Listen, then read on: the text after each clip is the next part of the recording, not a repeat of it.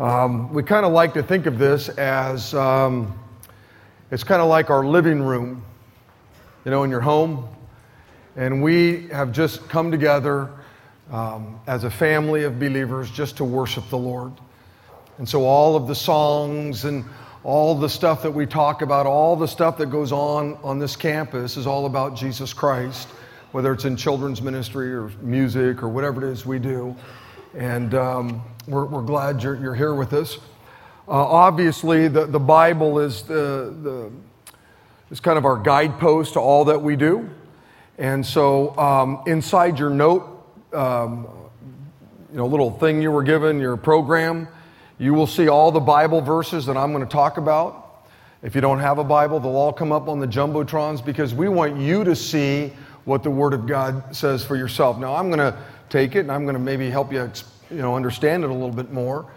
But this is a time where we're going to just enjoy getting into the Word of God and take those notes and look at them. Maybe you can go back over them later on with your family or somebody else, or throughout the week. You can look at those notes and maybe the Lord will speak to you. Maybe He already has through a song or something. And I want you to know we're in a series here at Big Valley Grace entitled Devotion or Devoted, where we've been exploring what God's Word has to say about marriage. And one of the interesting things about this book is that God has a lot to say on lots of different topics. I mean, you name the topic and God has something to say. God has some wisdom, some insights that He has for us. And obviously He has a lot to say about marriage. Today we're going to talk about the one thing that'll destroy a marriage or a family or an individual faster than anything else, and that's adultery. In fact, for some of you, even the mere mention of the word causes your stomach to turn.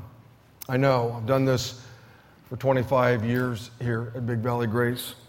The mere mention of the word causes you great pain, some of you. For some of you, it causes you shame. It brings back horrible memories. Adultery, destroyed your marriage, destroyed your family. And that's why God says in Exodus chapter 20, do not commit adultery. It's one of the 10 commandments. Now, whether you believe in God or not, and we know that there's lots of people here who come and they're checking out this thing called Christianity, and you don't know whether you believe in God or not. You don't know whether you believe in this book or not. But all of us would agree with that. God says, don't commit adultery. Don't do it. And one of the reasons why is that God knew the devastation that adultery caused. Not only for, those that, had to experience it, children, an unsuspecting spouse, but also for the person that actually commits it. It's a devastating thing. It causes incredible pain and heartache and sorrow, and God says, look, don't do it. Don't do it. Now, the purpose of tonight's message isn't to resurrect your past, okay? If you've committed adultery in your past and you've confessed it to God, then you've been forgiven. God forgave you. God has the power to bring something good out of it in your life, in your children's life, and in your spouse's life. The point of this message tonight isn't to drag up your past and to, make you feel crummy or anything like that. That's not the point of it. If you went to God and said, God, man, I'm sorry, I sinned, I blew it, God forgave you. And the God that's revealed in this book has the power to take that crummy thing and do something really cool with it. Today I want to focus on the future. It doesn't matter what you did last week or last month or last year or 10 decades ago. What matters is what you do today. That's what matters. And the Bible says this in Hebrews chapter 13. The Bible says, give honor to marriage. And whether you're a believer here or you're just exploring Christianity or whatever, man, hard to argue with that. God says, give honor to marriage and remain faithful to one another in marriage. God will surely judge people who are immoral and those who commit adultery. All throughout the Scripture, God has lots of really fantastic things to say about this thing called marriage. And this is just really beautiful. Give honor to it and remain faithful to one another. Beloved, this is God's will. He wants you to honor your marriage. He wants you to be faithful to your spouse. Now, unfortunately, in today's world, it isn't easy to stay faithful to your spouse and honor your marriage because we live in a time when basically anything goes. Our values here in America are so permissive, it's unbelievable. I'm just watching this country go to hell in a handbasket. Hollywood is totally obsessed with sex. Adultery is commonplace in most shows and the movies that are out there. And any show that has, marriage in it, it's always portrayed as this weird, wacky thing. And usually the husband is some total idiot.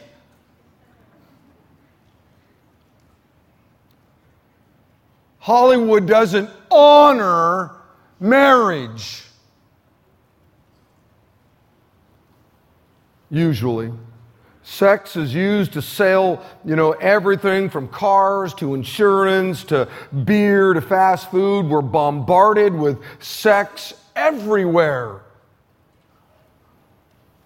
And when you put it all together, you don't stand much of a chance of keeping your marriage pure or honoring marriage. And that's exactly the way the enemy wants it. As much as I believe in a God who came to planet Earth in the form of a man so that we could understand God, that we could somehow have a relationship with God. He came as one of us. I also believe in the devil and the demons. And the devil and the demons want to make sure that you don't honor your marriage, that you aren't faithful to your spouse. And so you just, turn on your TV or open up a magazine or drive down McHenry Avenue, look at the billboards, and man, there's just sex everywhere. It's just everywhere.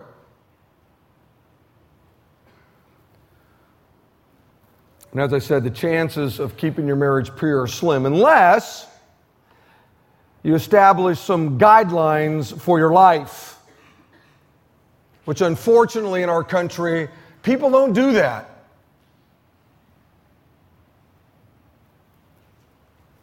You don't stand much of a chance unless you really have set, some guidelines for your life as an individual, for your marriage, for your family. And that's what we're going to talk about here in just a minute. But before I get into it, I want to quickly give you the process of immorality. I want to give you the process of how an affair happens. You see, people don't just fall into immorality, especially if you're a committed believer. Even the proverbial one-night stand just doesn't happen. People don't lead moral lives one day and then all of a sudden the next day they live an immoral life.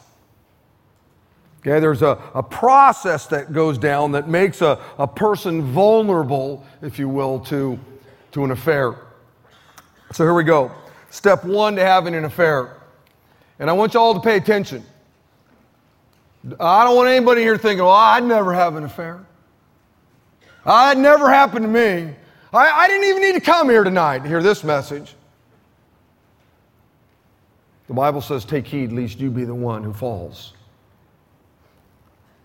Step one to having an affair, you accept sinful thoughts into your mind. That's where it begins. The Bible says in James, temptation is the pull of a person's own evil thoughts and wishes. These evil thoughts lead to evil actions. You see, one of the fundamental truths about Christianity is this. Christianity teaches that we are all evil. We've all sinned and fallen short of the glory of God. Now, some are more evil than others. Obviously, Hitler was, on the evil scale way over here. Jeffrey Dahmer way over here. Stalin way over here, okay? But Christianity teaches we're all evil. We've all sinned. Some are just more evil than others. The Bible does not teach that we're all good and some are just better than others. No, we are all evil.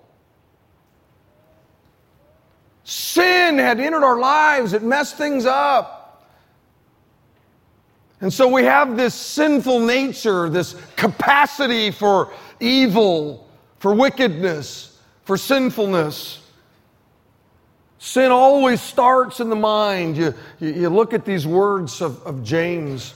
Adultery always begins in the head long before it ever gets to the bed. You know what the most powerful, the greatest sex organ you have is? It's this. This is the most powerful sex organ that you have. It's your mind. And this is the first step, is allowing sinful things into your mind.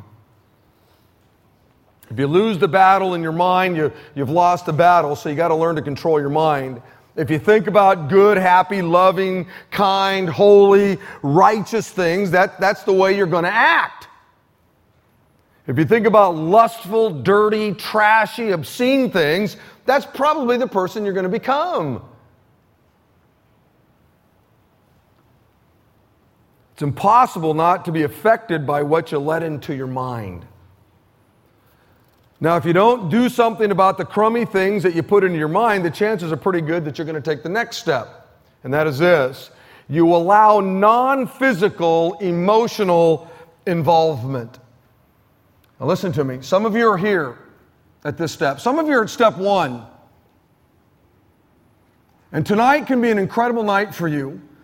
Tonight, the Lord, you're going to hear from the Lord, and God, you have the potential of sparing your life, your family, from some crummy stuff, if you'll really listen. Some of you are here at step two, and this might be how it goes down. You're talking with somebody at work, or you're talking with somebody at your health club, or you're talking with somebody at the grocery store, or you're talking with your neighbor, or you're talking with somebody, here at church, and all of a sudden, they start fishing for a compliment, or they, say something that flatters you, or somebody starts to flirt with you. At that moment, you got a choice to make. You either run for the hills or you allow it to continue. And whatever you filled your mind with is going to determine what it is you do. And listen, nobody in this room is immune from that moment when all of a sudden a little flirting goes on, a little flattery goes on. Starts out really innocent.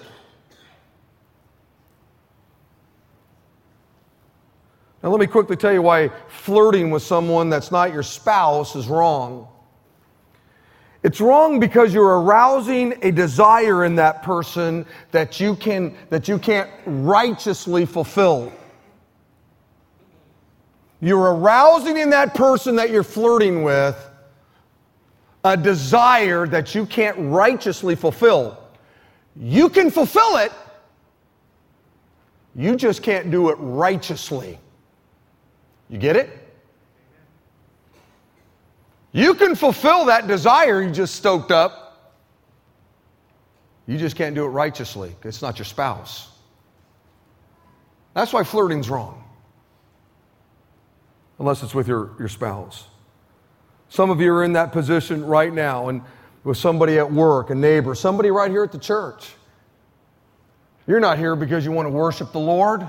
You're here because there's a girl here, there's a woman here, there's a guy here. This place isn't somehow immune from sinful shenanigans. I've done this long enough.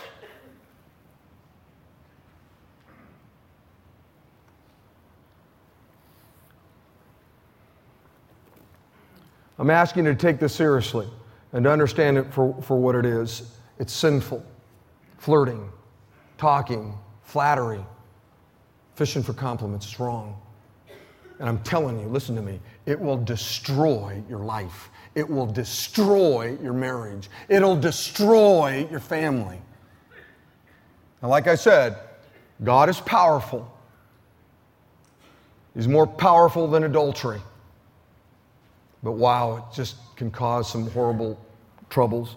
Now, another common scenario is allowing non-physical emotional involvement would be talking with somebody of the opposite sex about the troubles that they're having or you're having in your marriage, who's not a professional counselor or your priest or your pastor, someone like that. Or you're listening to somebody of the opposite sex who's having trouble in their marriage. Listen, if somebody ever comes to you and they start to unpack their crummy marriage, don't listen. Cut them off. Tell them they need to go talk to a professional. Tell them they need to go talk to a pastor. Tell them they need to just stop it. Knock it off. Don't think that something, well, I'm doing the Christian thing. I'm listening to them. No. Satan's way better than you. And the last thing you need to do is listen to somebody's marital problems, because it'll start out innocent. But like I said, I've done this a long time here, and I know where those things end up. And it's usually not somewhere good. Okay, step number 3 is you actually move to physical involvement. It started with cruddy things in your brain. You just let your mind be filled with crud and crummy stuff, and then you start getting involved, in non-physical kind of stuff, and then you actually move to the physical. Okay, and this is where a huge line is crossed: touching, kissing, hugging, intercourse, whatever. And once you've crossed this threshold, the chances of turning around and not hurting anybody are impossible. It's just impossible. Now, I've watched God do miracles, and there are miracles sitting in this room right now where that threshold was crossed, and there was pain, and there was sorrow, and there was mistrust, and it was really crummy for a long time. But wow, God showed up, and people committed themselves to holiness, godliness, and man, their lives, their marriages, their families are unbelievable. God does that. But there's a reason why we call those things miracles, because they don't happen very often. If they happened all the time, then we wouldn't call those miracles. And then this always leads to step 4. You begin to rationalize the affair. The Bible says this.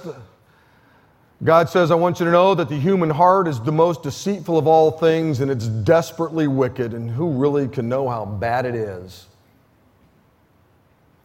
That's an important piece of data that God gives us about us.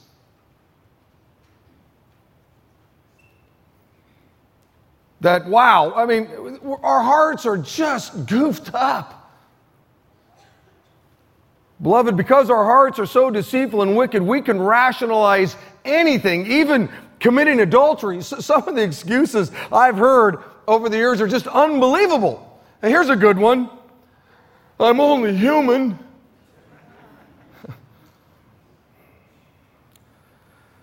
Yeah, you're only human, but being human is no excuse for sinful behavior.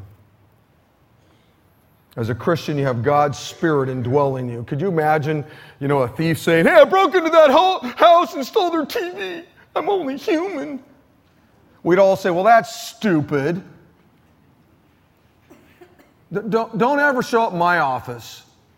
I'm sure there's somebody who will take that one. I'm only human.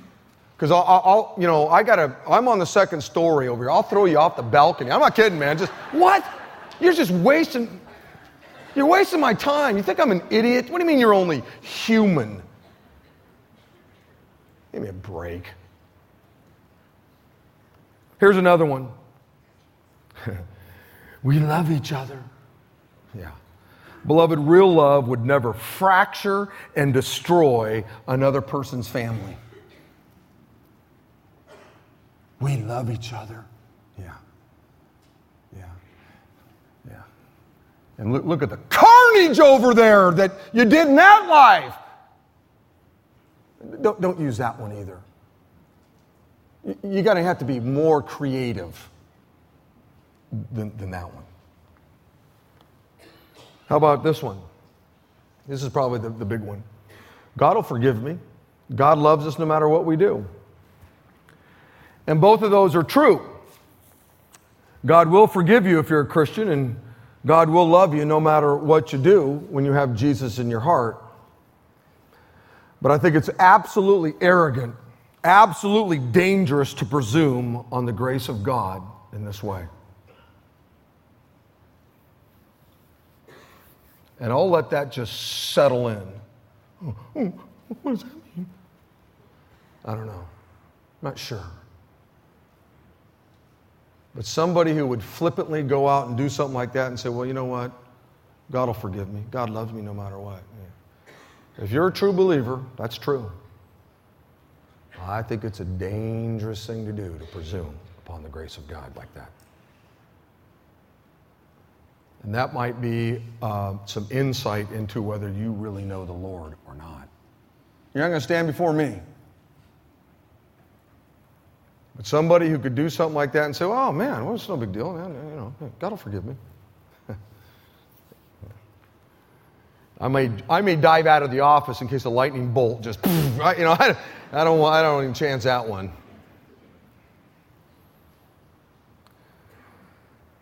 So an affair always starts in the mind, then it moves seemingly, to a seemingly innocent, non-physical interaction, which then often leads to actual physical immorality, and then you work really hard to justify your sin, to rationalize it.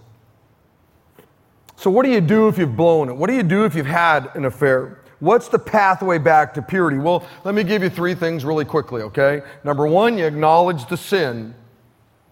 Psalms 51, this is written by a man named David who had committed adultery. It was a horrible deal. He was the king of Israel, and he had had a sexual relationship with a woman that wasn't his wife. And the guilt was just horrible. And it says this, have mercy on me, O God, because of your unfailing love, because of your great compassion. Blot out the stain of my sin. Wash me clean from my guilt. Purify me from my sin. In the New Testament, one of the real special verses for all of us is 1 John 1:9 that says, if we confess our sins, He, that's God, is faithful and just and will forgive us of our sins and purify us for all unrighteousness. The first step back to purity is you just have to, acknowledge the sin. Confess the sin. That's the first step. Step 2 is this, you got to end the relationship immediately. Hebrews 3 says, now is the time. Today, if you hear God's voice speaking to you, do not harden your heart against Him. And let me tell you something. You're hearing the voice of the Lord. God said, do not commit adultery. The Bible says, honor your marriage, be faithful. You've heard from the Lord. And some of you, tonight needs to be the night that you go, man, I'm going to acknowledge my sin, I'm going to confess my sin, and you're going to end the relationship, not tomorrow, not Wednesday. You're ending it now, tonight.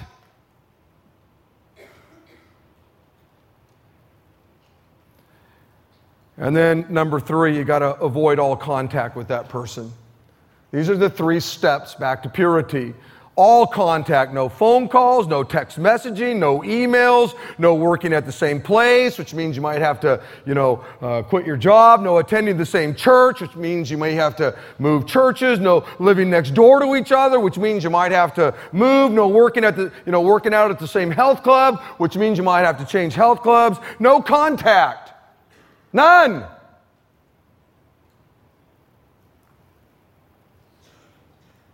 If you really want to get back to purity, you admit it, you confess it, you end the relationship immediately, and then you're no contact. It's commitment. Now, you might run into each other.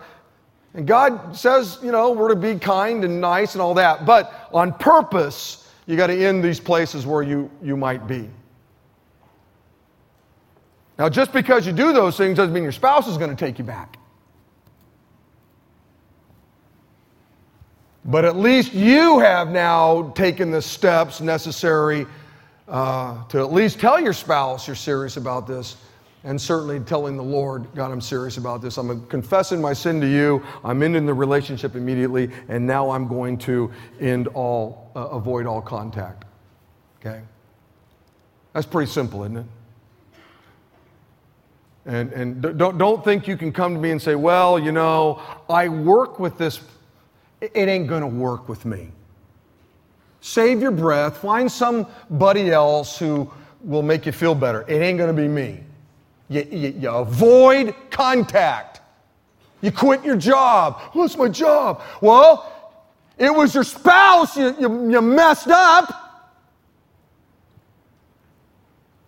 Don't tell me it's your job.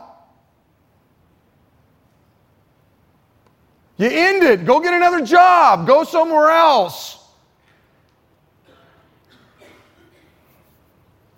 Beloved, these are three things that you could do if you've blown it, if you've had an affair, okay? This is the pathway back. Now, here's where I wanted to get, okay? What are some of the preventative steps you can take? Even if you've had an affair in the past, maybe you've had 2, maybe you have 10, I don't know. Maybe you haven't had any, maybe you're not even married. Well, I want to give you some preventative steps. This is the practical piece of this message.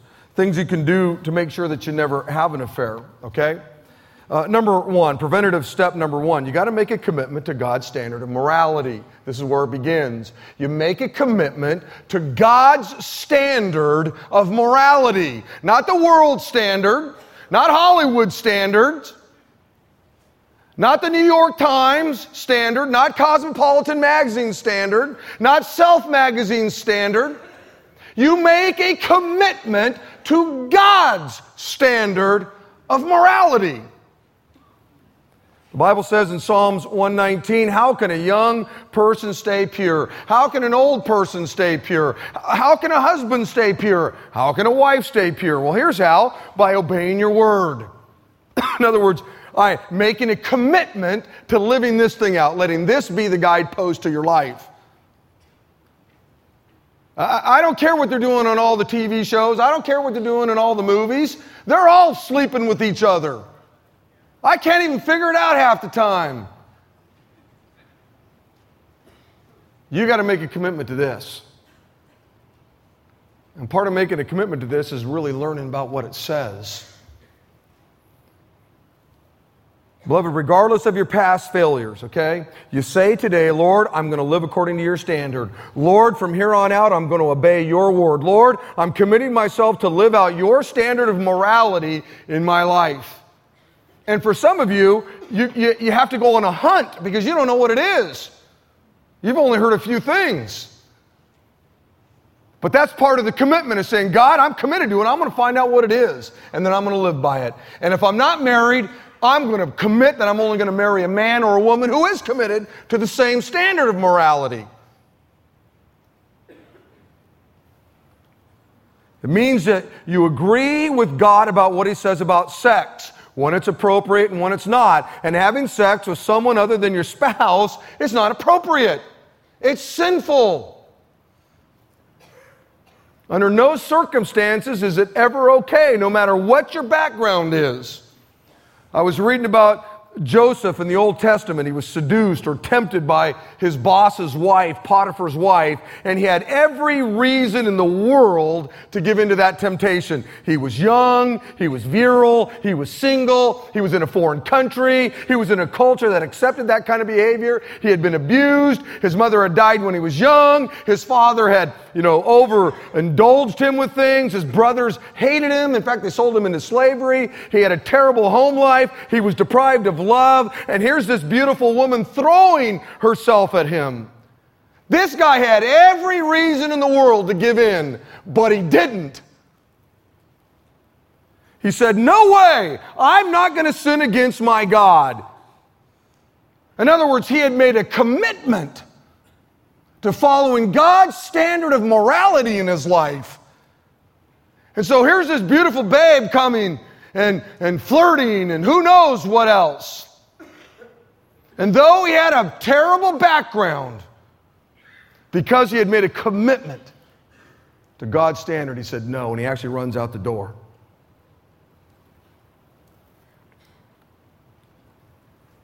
Maybe that's what some of you need to do. Maybe some of you need to do that right now. You need to run. Somebody's flirting with you and flattering you and all that kind of stuff. And you need to run. Knock it off. Confess it to God. Avoid, in the relationship and avoid all contact. And that might mean you got to change your phone number and your cell phone number and all that, your email address, all that kind of stuff.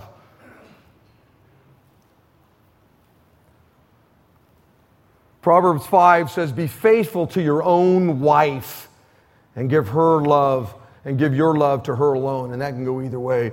Be faithful. This is God's standard. Be faithful to your own spouse. That's God's standard of morality. Give your spouse your love. That's God's standard of morality. It's a simple thing, the Word of God. There are people out there that make this book hard to understand. Oh man, it's Bible, it's old, it's hard. No, it's easy. God didn't write it to trick anybody. It's pretty simple. There's God's standard of morality. Just be faithful to your spouse. Give your spouse your love. Well, there's a news flash for you. You're not going to hear that on TV. You're not going to hear that coming out of Hollywood. You're just not. There are forces at work that want to do everything they can to make sure that you aren't faithful to your wife, that you do give your love to somebody else. This isn't a suggestion from God. This is a commandment. Be faithful.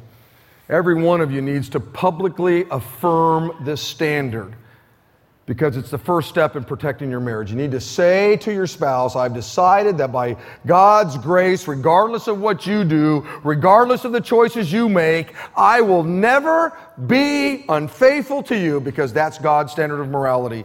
And I've made a commitment to that. That could be a cool thing you could say on the way home to each other, huh?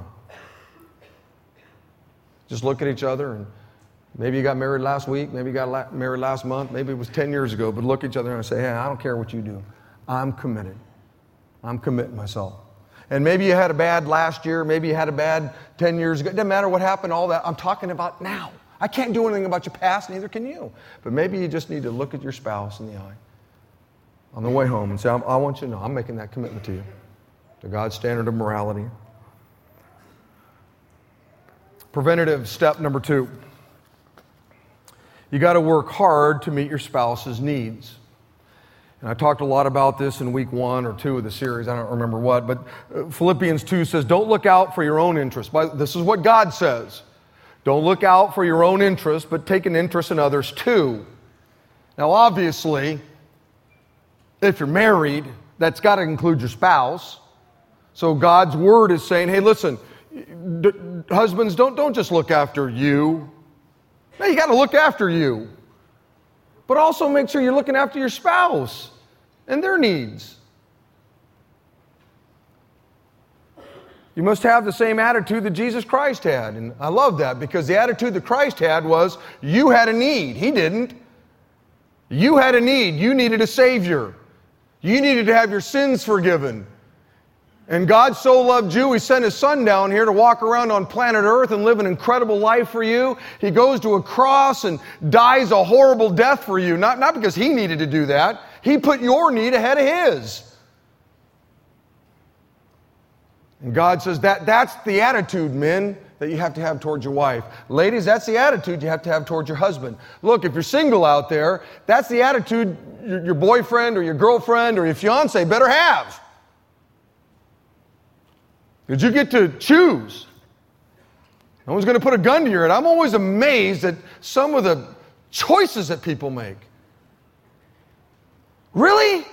That's who you chose? We're not living in some Middle Eastern country where you don't have a choice. That's it? He's selfish. He's unbelievable. Look, make a good choice, okay? So what are some of your spouse's needs? Well, a guy by the name of Dr. Willard Harley, he was a counselor in Minnesota, wrote a fantastic book called His Needs, Her Needs. I recommend you get it and read it. And in this book, he identified the top 5 needs of most men and the top 5 needs of most women, okay? I told you, or the top 5 needs of most men are sexual fulfillment, recreational companionship, an attractive spouse, domestic support, and admiration, okay? The top 5 needs of a woman are affection, and I talked about these a few weeks ago, conversation, honesty and openness, financial support, and family commitment. And when you got married, in a sense, what you were saying was that you'd be the one who would meet these needs. That's what you were saying. I'm going to be the primary person. I'm it. I'll be the one who meets those needs in your life. And when you don't meet these needs, there's going to be trouble. Your spouse is going to get frustrated and all that. So you got to work hard, and it's hard work. It's hard work. Preventative step number 3. You got to manage your mind. You make the commitment, I'm going to live out God's standard of morality. I'm going to work hard at being the one who meets my spouse's needs. And then you've got to manage your mind. 2 Timothy says this, run from anything that stimulates youthful lusts. Instead, pursue righteous living, faithfulness, love, and peace. Enjoy the companionship of those who call on the Lord with pure hearts. Paul is writing to this young preacher, and he says, look, run from anything that stimulates those youthful lusts. And all you got to do is think back to those days when you were in junior high and high school. Those youthful lusts that you had. And guess what? You can carry those right into adulthood. And the Bible says you got to run from them. You got to run. I was with another pastor this week who said, you know, there are some moments when God says you're to dig in and resist. And there are some places when it comes to sexual stuff where the Bible says, no, don't dig in. Run!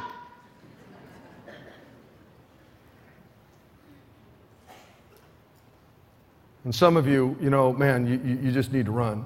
If I were to project on a screen all the thoughts that ran through your mind this, past week, you'd probably pass out because there were some thoughts that weren't very God-honoring, were there?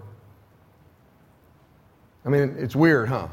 I don't care how long you've walked with the Lord, it's weird how, wow, I have weird, whoa, where'd that come from? We all have those. It's just weird.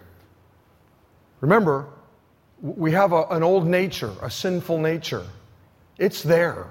Though you have the Holy Spirit living in you, and though you've walked with God a long time, the old man's still there. The old nature's still there. We're still dealing with it all the time. And so every once in a while, we just, whoa, where'd that come from? We have these crazy thoughts. Now, you can't necessarily keep those, crummy thoughts from coming into your mind, but what you can do with those crummy thoughts is your choice. When that crummy thought comes into your mind, whatever it might be, you really can't do much about that at that moment, but what you can do is something with the thought. If you say, no, I'm not going to do that, no, I'm not going to dwell on that thought, no, I'm not going to meditate on that, then you're doing the right thing. You're managing your mind. And the chances are good that you'll keep yourself from actually committing the sin. But how do you do that? Beloved, the key to overcoming temptation that comes through crummy thoughts isn't to resist the thought. It's replace the thought. This is what managing your mind is really all about. Why? Because what you resist persists. So here you are, you got a crummy thought. And it comes into your mind. You don't want to try to resist the thought. I'm not going to think about that. I am not going to think about that. I'm not thinking about that. Because what are you doing? All you're doing is thinking about that. Managing your mind is, whoa, oh man, that's a crummy thought. I'm going to replace the thought with something else. So maybe you read the Word, you put on some Christian music, you call up a Christian buddy of yours, someone you trust. You replace the thought. You don't try to resist it.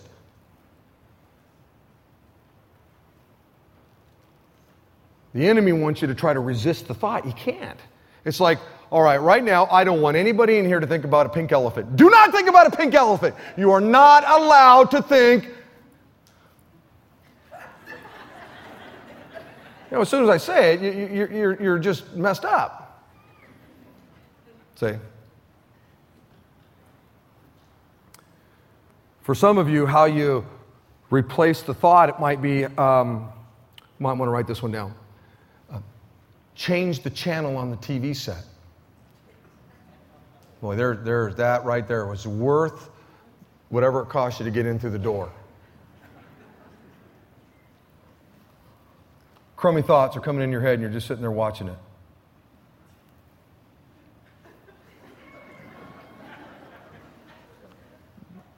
Turn it off. You're listening to some of that crummy music that comes in through your radios. Crummy, sexual, sensual music. Turn it off.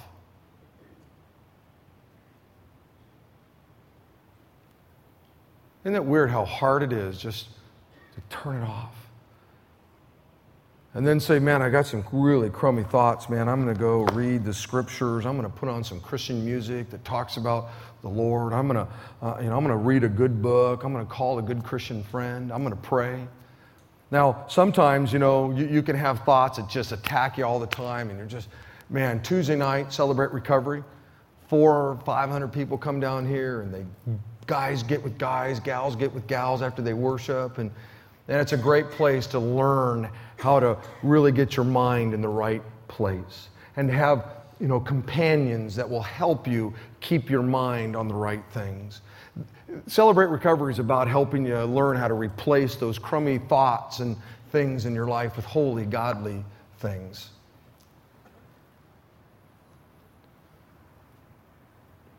In Romans chapter 13, the Bible says, don't think about how to gratify the desires of your sinful nature. We're not to think about them. That's why we have to manage our minds. Because if you don't manage it, man, you're just in trouble. You're in big trouble. Preventative step number 4, you got to monitor your media intake. Okay? Look, if you're serious about affair-proofing your marriage, there are some things on the TV, the radio, movies, you just can't watch anymore. Garbage in, garbage out, right? You've all heard that. What you put into your mind comes out in your actions. And here's the scary thing. Psychologists tell us that our subconscious never forgets anything, which is why some of those off-the-wall, crummy things that come into your minds at times, they're simply being dragged up from something you saw a year, 5, 10 years ago. And there they are, and some image on TV, and all of a sudden you got all these things that are just coming rushing back into your mind from all these crummy things you've watched. Which is why you got to monitor your media intake. Psalms 101 says, I will lead a life of integrity in my own home. I will refuse to look at anything vile and vulgar. Man, there's a verse that every Christian man probably ought to memorize. Now, in the culture we live in, probably we're not going to be able to keep all the vile, vulgar stuff away. But man, we got to learn how to monitor our media intake. Preventative step number 5, you got to minimize the opportunity to be tempted. Jesus said, keep watch and pray that you won't fall into temptation. Beloved, you don't want to get stung, by bees. You got to stay away from them. Don't put yourself in situations where you know you're going to be tempted. You got to be alert and be aware of them. And when you find yourself in a tempting situation, pray. Literally stop right then and there and pray. You might be at the mall, right there walking along, and something hits you, some trigger, right there. Your marriage is more important than people walking by you going, dude, what's this guy up to? And pray and go, God, please help me right now. I got some crazy things running through my mind right now, some crummy things, sinful things.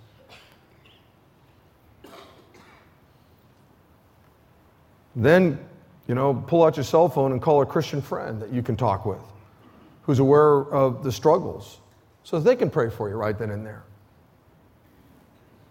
Let me share with you a couple of the big threats to your marriage. Okay, number one is the proverbial business trip. This is a place where you have to be very careful. Why? You travel alone, you fly alone, you're alone in a city where nobody knows you, you're in stressful meetings all day, and then you go eat somewhere alone, then you go back to your hotel room where you're all alone, and every hotel these days has a bar where others are there who are alone.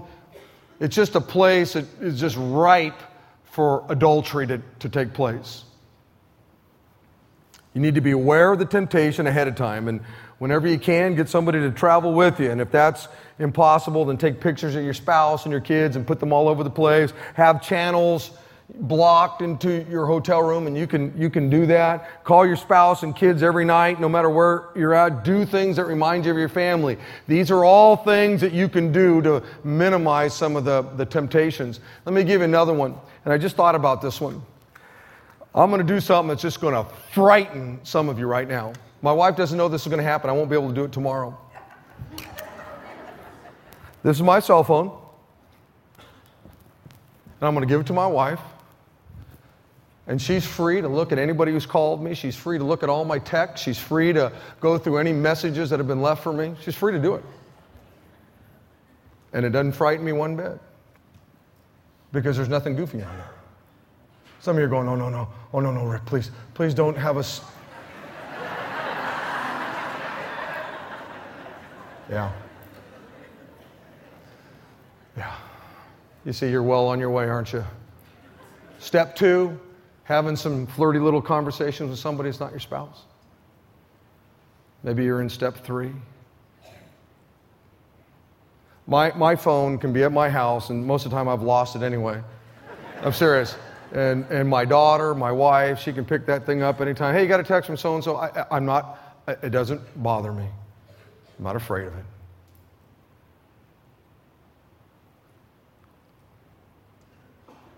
Some of you probably need to dump your cell phones because you have numbers on there. People have your number. You have numbers. You need to go get a new one. And there's some people who should never have your number again. Ever. If you're serious. The Bible says that bad company corrupts good character. Another huge threat to your marriage are the friends you choose to do life with. Listen, people who condone adultery or affairs or immorality or talk about lust or tell dirty jokes and encourage each other to do crummy things or think crummy things, let me tell you something. They're not your friends. They're not your friends. Telling you dirty jokes and telling you about all their crummy things they do, and they're talking crummy about their spouse, and that's not your friend. Man, if that's your friend, man, I don't even want to know who your enemies are, man. The Bible says that bad company can corrupt your good morals. Bad company can mess up all the good teaching that you've learned from your pastor or your small group leader, whoever it might be in your life. Another place that can be a threat to your marriage is the office. Office is ripe for budding romances. Everybody looks good, right? Everybody smells good, right? Everybody's on their best behavior. I mean, you go to work and you look good. You got your hair all combed. Everything's all looking good. Teeth are brushed. Woo! Smelling good. Acting good. Everybody's good. At home, you wake up and teeth are sludge on them and hair's all messed up. No makeup. Clothes, ratty, getting out of bed. By the way, ladies, it's one of the reasons why one of the top 5 needs of a man is that their woman looks good. Now, we understand there comes moments when the makeup and all that comes off. But what can happen oftentimes is, when you were dating, man, your boyfriend, your fiance never once saw you without makeup on. Never once. Then all of a sudden you said, I do. And you haven't put makeup on since. And it's like, what? Who is this? Well, I'm married, you're my wife. Really? Well, No, it doesn't have to be makeup, by the way. It just could be anything. Do you look attractive? Do you think about the fact that, you think about that stuff? Preventative step number 6. You got to maintain, the proper relationships with the opposite sex, okay? Most affairs start between couples who know each other. A husband gets attracted to his buddy's wife or vice versa. And so you got to maintain the proper relationships with the opposite sex. So you got to be careful not to send mixed messages to the people you're around. There's appropriate behavior and there's inappropriate behavior with the people of the opposite sex. Don't participate in office games. Don't do that. Be consistent. If you claim to be a Christian and you're flirting with the opposite sex, you're just asking for it. Don't do that. Diffuse electric situations. Have you ever been with somebody and you're talking with them and all of a sudden, just for a second, there's eye contact and something happens and whoa. You just sense it. You got to diffuse that. Walk away. Run away. Just get out of there. Avoid prolonged stares when you're talking with somebody of the opposite sex. Lingering touches. Watch how you touch the opposite sex. Listen, men, husbands, never touch another woman's face, ever. Ladies, never touch another man's face other than your husband's. Next to intercourse, this is the most intimate thing you can do is touch somebody else's face. Don't do it. Don't ever touch anybody else's face other than your spouse's. Otherwise, it's not proper. And one of the preventative steps is to maintain proper relationships. Ephesians chapter 5 says, since you are God's people, it is not right that any matters of sexual immorality or indecency or greed should be even mentioned among you. You got to be very careful about the relationships that you have with the opposite sex. And number 7, you got to magnify the consequences of committing adultery, okay? In other words, minimize the benefits. The Bible says in Proverbs 6, a man who takes part in adultery has no sense. He will destroy himself. He will be beaten up and disgraced, and shame will never go away. Proverbs chapter 6 says, a man can hire a prostitute for the price of a loaf of bread, but adultery will cost him all he has. A preventative step is to go, you know what? I'm going to magnify the downside. And there's a downside, and it is huge. You need to ask yourself, will this be worth it? Look, we've all been tempted. All of us. I've been tempted. But I want you to know by the grace of God, I've never had an affair. And let me give you 4 reasons why, just real quick, and I'm going to end this. I know I'm late, but just give me a couple seconds here. Number 1, it's because I love Jesus Christ. That's number 1. I love the Lord. I've made a commitment to the Lord. I've made a commitment to His Word. Number 2, I love my wife and kids. I could not imagine having to sit down with my wife or sit down with my kids and say, hey, your dad was unfaithful.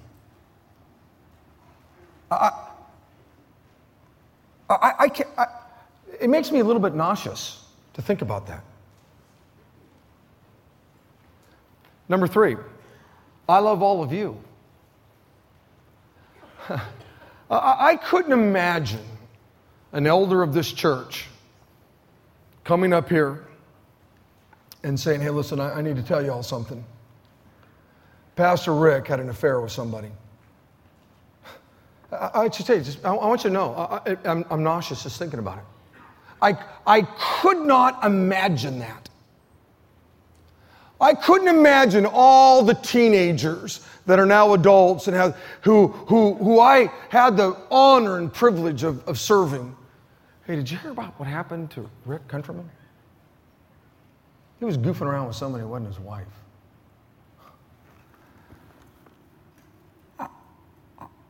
I just couldn't imagine that. I love the Lord. I couldn't imagine having to tell my wife and kids that. I couldn't imagine that being told to you. And number 4, I fear God's judgment. The Bible says in Proverbs 16, by loyalty and faithfulness, iniquity is atoned for, and by the fear of the Lord, one avoids evil. And yes, I know the Lord loves me. And yes, I know I'm one of His children. I know that. And we are good, deep, close friends, but He's also the King of Kings and the Lord of Lords. And frankly, I fear His judgment. Look, my kids love me. I know my kids love me. I'm a really good father. I know it. I've learned to be one. And I can play around with my kids and I can goof around with my kids as good as anybody. But you know what? They know. Dad's dad. And we can cross a line. And we could get ourselves in a little bit of trouble. And there's nothing wrong with that, by the way. There's nothing wrong with them going, you know what, man? I know they love me. They crawl on me and play with me. Blah, blah, blah, blah. But somewhere in the back of their mind, I know there's conduct that could get us into trouble. And so as much as I love the Lord Jesus Christ and all that kind of stuff, and I know He loves me and I'm His child, and blah, blah, blah, all that wonderful stuff is all true. But I also know somewhere in the back of my mind, you know, a spanking from the Lord could come. And that's no fun. Why don't you close your eyes just real quick. Let me pray for you. We were going to sing a song, but we don't have time. I just want to pray God's blessing upon you, okay? Father, thank you for your goodness to all of us. You're good, God, you're good. And I know that there are many people in this room, Lord, that have had affairs, and the point, it wasn't to beat them up. My whole goal, Lord, was to help people see how affairs happen, that they might stay away from those things, and then how they might prevent them from happening in the future. The past is the past. And you forgive, and you forget. But God, may you somehow take these sobering words of mine, Lord, and use them in all of our lives. And maybe tonight would be a great night. Maybe there's somebody here, a man, a woman, who is headed for disaster. And they've heard from you, and they will take the preventative steps necessary to avoid destroying their own lives and the lives of their family. I believe that's going to happen, God.